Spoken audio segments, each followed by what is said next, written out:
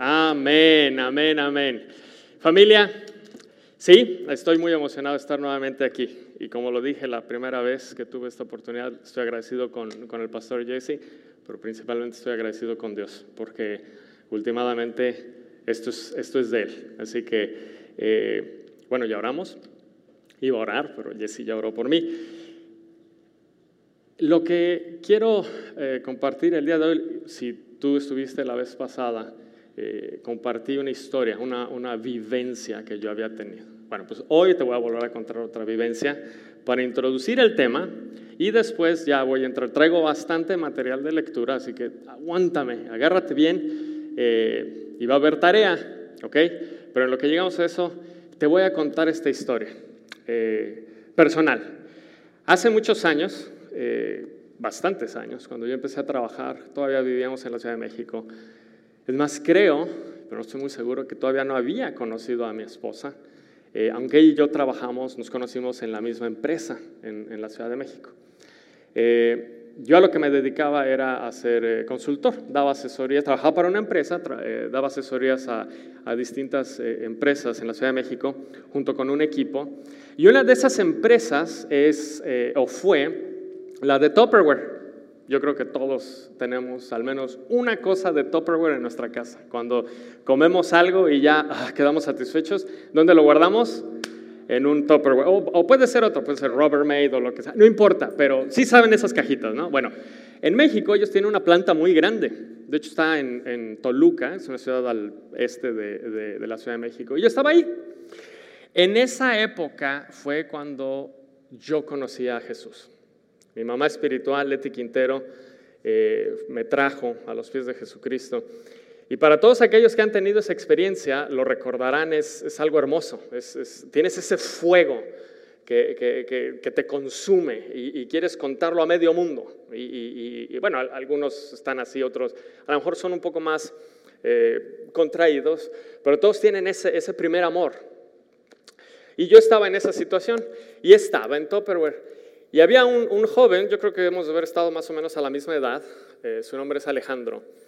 Y me acuerdo mucho de que pues yo contaba a las personas, no, pues que acabo de venir a Jesús y trataba de predicarles. No siempre lo hice bien, pero bueno, esa es otra historia. Pero Alejandro, cuando me escuchó, la reacción de Alejandro fue, oh, ¿en serio? ¿Entonces tú eres cristiano? Dije, sí, se te infla el pecho, ¿no? De orgullo de decir que eres cristiano. Yo sentía mucha emoción cuando lo decía. Y entonces Alejandro, cuando escuchó eso, siempre, no diario, pero sin exagerarte, cada tercer día, o sea, lunes, miércoles y viernes, o martes y jueves y viernes, o al menos 2, si no es que 3 veces a la semana, siempre Alejandro venía conmigo y me decía, José Luis, ¿qué pasó, Alex?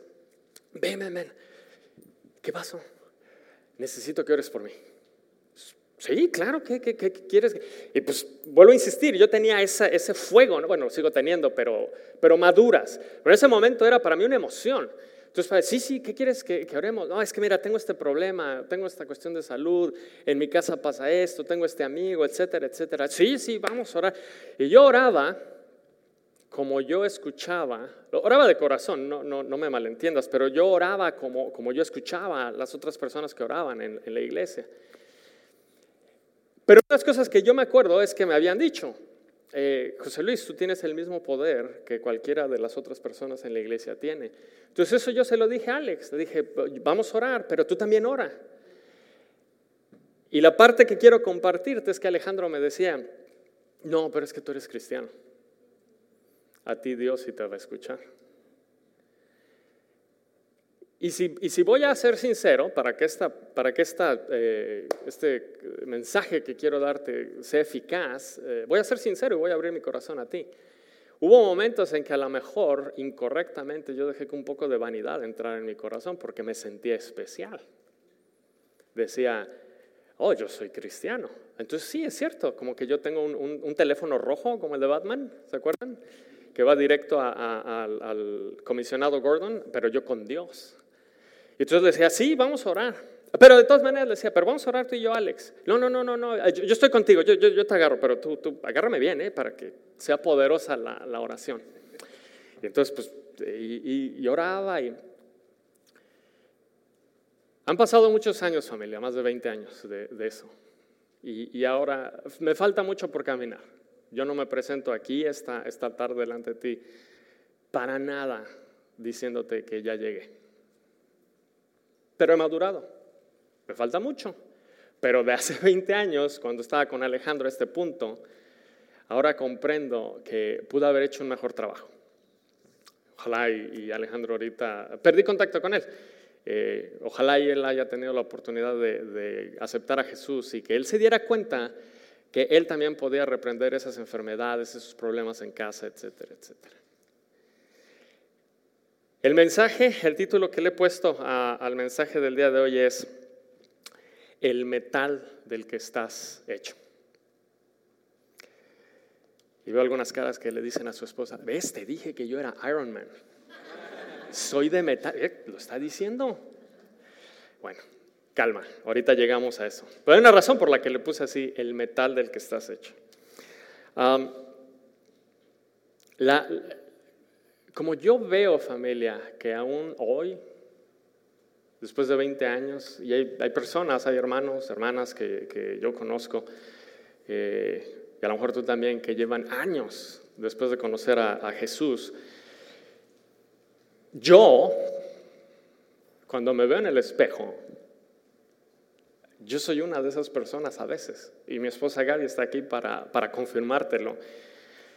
Hay veces que sí, dependiendo de la circunstancia, como que sabes de lo que estás hecho, sabes lo que Dios hizo por ti, lo sabes y lo sientes, pero hay ocasiones en que como que tambaleas. Y a veces, no estoy diciendo que sea siempre, no estoy diciendo que sea ley, pero hay veces como que buscamos el por qué. A veces como que tratamos de justificarnos o justificar a la otra persona. Y otra vez, tuvimos en esa misma compañía en la que trabajé, teníamos un compañero, fue el primero que yo conocí. Se llama Gonzalo Vega, no el actor mexicano, pero se llama igual, Gonzalo Vega. Él venía de familia de pastores. Su papá tenía una iglesia en la Ciudad de México, más bien en el Estado de México, una iglesia grande. Y yo decía, no, pues es que Gonzalo viene de hijo de pastores. O sea, él está acá. O sea, lo trae en la sangre. Ve cómo se comporta, cómo habla, nunca se expresa mal, siempre está... Y veme a mí. Entonces como que ponemos ese peso, ¿no?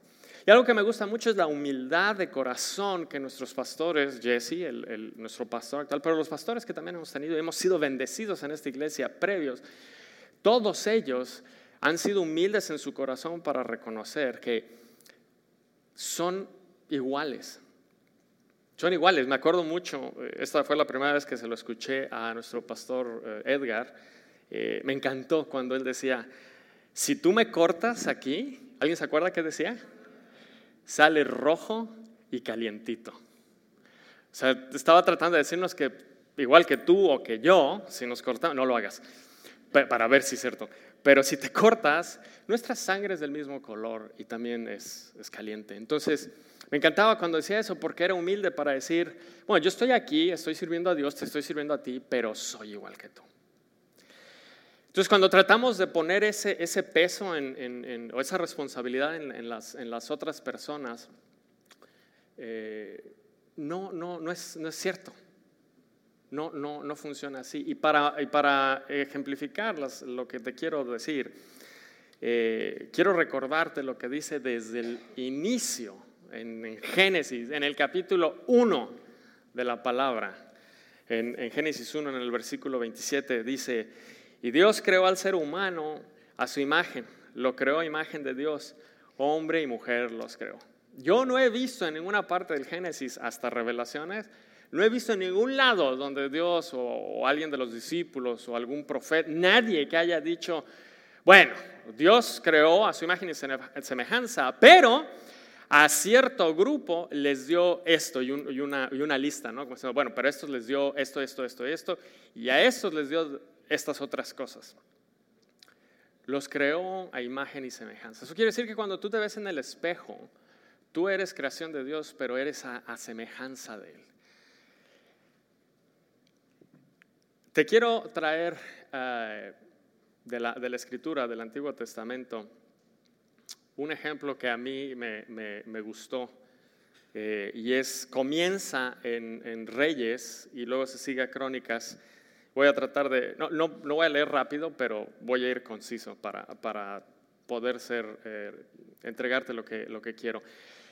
David, todos conocen al rey David, ¿verdad? Todos saben que venció al gigante Goliat y todo lo que hizo. Y tiene una descendencia. En Segunda de Reyes, en el capítulo 18, 3 y 5, parte de esa descendencia, cuando entramos en la época de los reyes, uno de ellos, que es descendiente de David, es Ezequías. Y aquí nos dice, en el 18, 3 y 5, Ezequías hizo lo que agrada al Señor, pues en todo siguió el ejemplo de su antepasado David. Ezequías puso su confianza en el Señor, Dios de Israel. No hubo otro como él entre los reyes de Judá, ni antes ni después. Entonces estamos hablando aquí, ese linaje.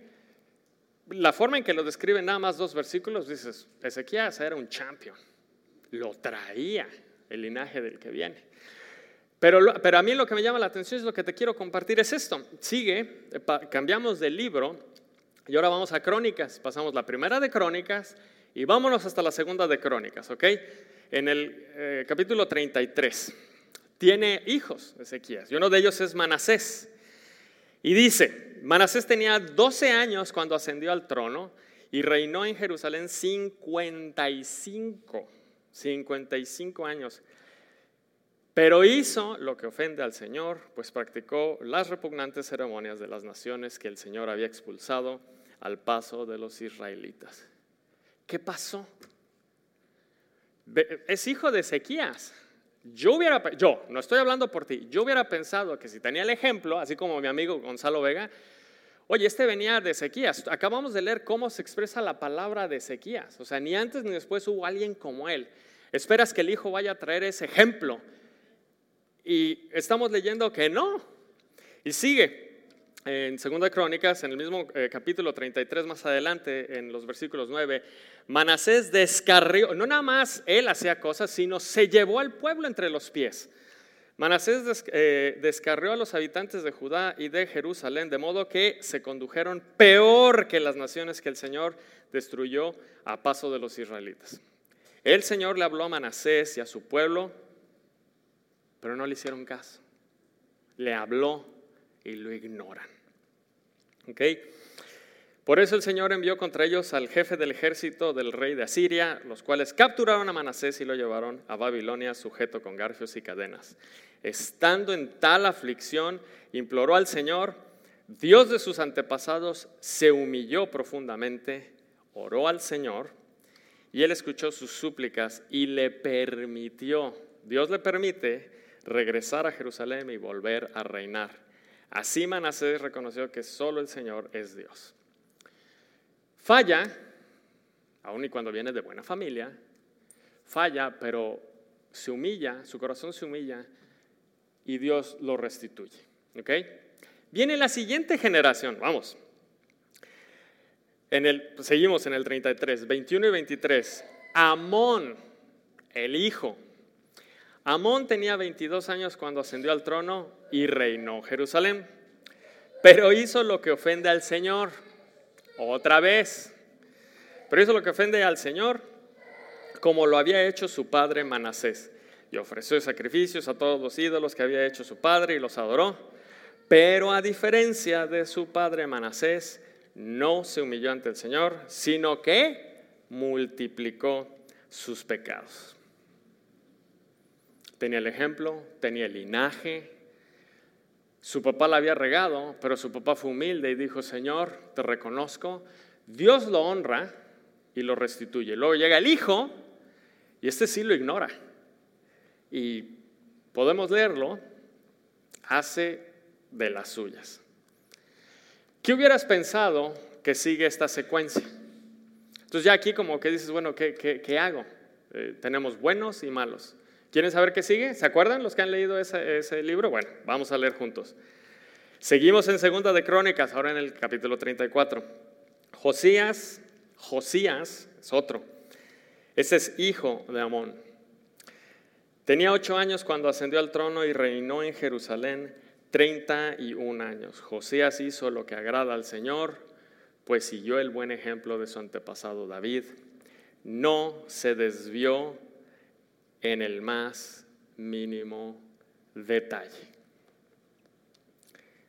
Continuamos más adelante en el mismo capítulo, en el versículo 33. Josías suprimió todas las costumbres detestables que había en todo el territorio de los israelitas e hizo que todos los que se hallaban en Israel adoraran al Señor Dios. Mientras Josías vivió, no abandonaron al Señor, Dios de sus antepasados. ¿Por qué te hice leer todo esto? Ya acabé. Porque en esta parte de la Escritura, a mí, mi corazón, lo que vio, lo que apreció, yo espero que tú también lo estés apreciando, es cuando nosotros vemos algo que nuestros ojos nos pueden engañar de, pero es que él viene de buena familia. Somos muy dados a decir, pero es que tú no tienes esos problemas porque, bueno, pues tu familia es así, vienes de hijos de pastores, tus papás tienen dinero, es que pues, tu familia sí fue a la universidad, tú esto, todo. Entonces estamos tratando siempre de empujar. Bueno, pues no. Aquí la palabra claramente nos está enseñando cómo 3 generaciones fueron completamente distintas. Josías, que es la última que leí, él tomó una decisión. Pudo haber seguido el ejemplo que hizo su abuelo, que se arrepintiera, pero hacer algo malo, o el papá, que ni se arrepintió. Pero Josías tomó una decisión. Entonces, ese es mi mensaje, familia. Lo que te quiero decir es, todos nosotros, todos, voltea a tu izquierda, voltea a tu derecha. Esa persona que tienes a tu lado, el pastor Jesse, yo, todos tenemos y fuimos dados de origen lo mismo, porque todos fuimos creados a imagen y semejanza de Dios. Todos. Entonces el punto, la pregunta con lo que yo te quiero retar es, ¿qué hacemos con eso? ¿Qué has decidido hoy, o desde que conociste a Jesús y entregaste tu vida a Él? ¿Cuál es tu decisión de hacer eso? Para los que están todavía con la pregunta de, bueno, ¿y qué tiene que ver eso con el metal del que estoy hecho, José Luis? Suena muy interesante, pero ¿y qué tiene que ver? Bueno, ok. Ahí te va.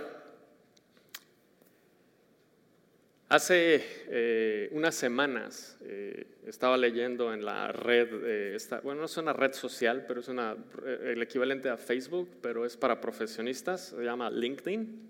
¿Alguien la ha escuchado? En LinkedIn estaba leyendo artículos que otros compañeros postean y hubo uno que capturó mi atención y cuando lo leí dije, esto es bíblico y es lo que te voy a compartir. A lo mejor ya lo leíste, a lo mejor no. Imagínate a ti mismo como una barra de metal. Quise traer una, de hecho fui aquí a River, aquí en Holland, ves que hay una fundidora. Quise traer una, pero como es industrial, pues nada más venden barras muy grandes. Dije, no, ni voy a poder entrar a la iglesia trayendo esa cosa. Pero quería traerte una barra para podértela enseñar en mis manos. La barra de metal, ¿ok? Una barra de acero. Tú y yo somos esa barra, familia. Cuando Dios, ese buen alfarero que es Dios, bueno, también es un buen hacedero. Dios nos crea como una barra de metal, porque todos somos creación de Dios, familia. Pero a lo que te vuelvo yo a retar esta tarde es, ¿pero qué voy a hacer yo con ese metal? Yo soy un metal en las manos de Dios. ¿Qué es lo que voy a hacer? Ese artículo decía que esa barra de metal, dependiendo cómo sea, puede ser un lingote de metal, una barra, olvídate de eso, el chiste es que es metal. Esa barra de metal, generalmente cuando sale de la fundidora, como tú la puedes comprar aquí en Holland, esa barra de metal te sirve para nada más que es un peso muerto y te cuesta aproximadamente unos $10. Eso es todo, $10. Ahora, escucha lo que te voy a decir. Esta no es clase de economía, familia, así que escúchame. Esa barra, cuando alguien la compra y la transforma, con la misma barra de metal, puedes hacer muchas cosas. Muchas. Por ejemplo, el artículo decía, se pueden hacer herraduras, ¿cómo se llama? Horseshoes. Se pueden hacer herraduras. Y cada herradura aproximadamente cuesta como, no sé, unos $15, $20. Entonces ya la herradura vale más que la barra.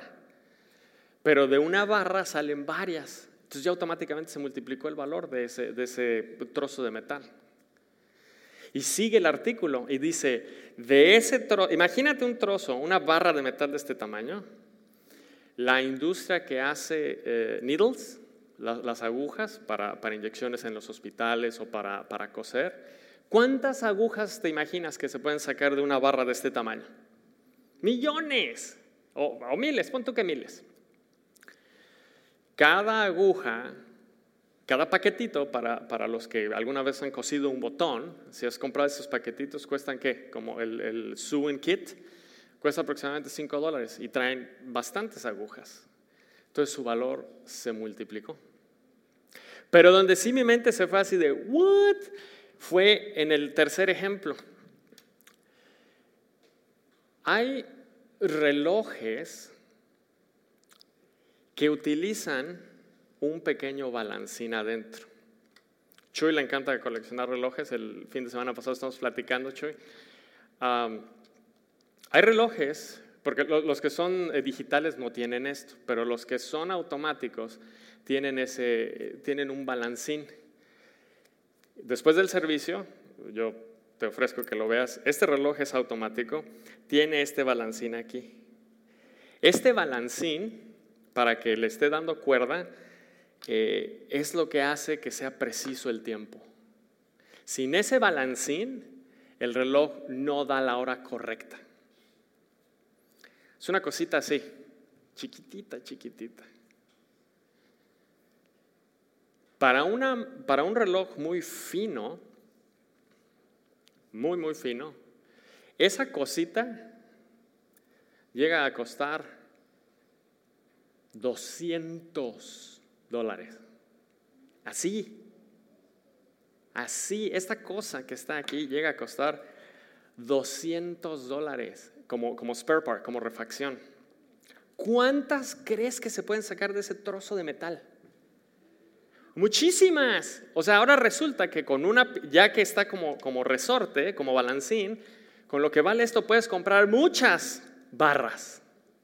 Pero ¿qué fue lo que pasó, familia? Si me estás siguiendo, ya sabes hacia dónde voy.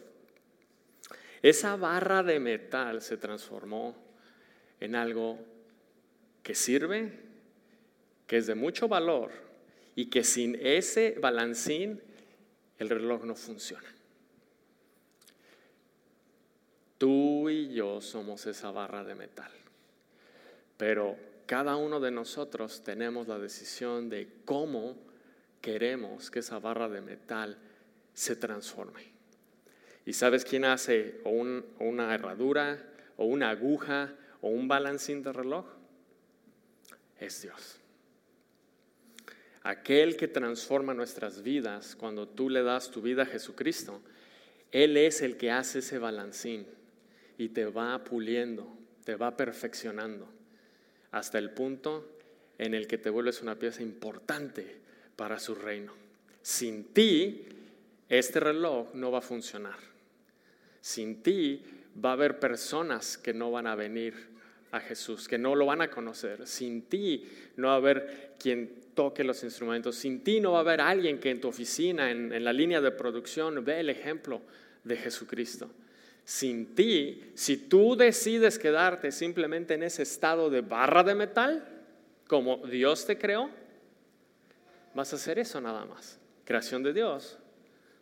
Eso no tiene nada que ver con tu salvación, familia. Si tú has reconocido a Jesucristo, eso no tiene nada que ver. Tú eres salvo. La palabra lo dice y así es. Pero yo lo que te estoy diciendo es, ¿tú qué quieres ser el día de hoy? ¿Cuál es el potencial que Dios te ha dado y que tú quieres aceptar? Así que, familia, mi mensaje el día de hoy es, tú y yo estamos hechos exactamente del mismo metal. Dios nos creó iguales a su imagen y semejanza. Somos esa barra de metal, pero es tu decisión aceptar que el buen alfarero, en este caso el buen fundidor, haga una pieza perfecta que sea indispensable para que funcione esa maquinaria. Así que yo te invito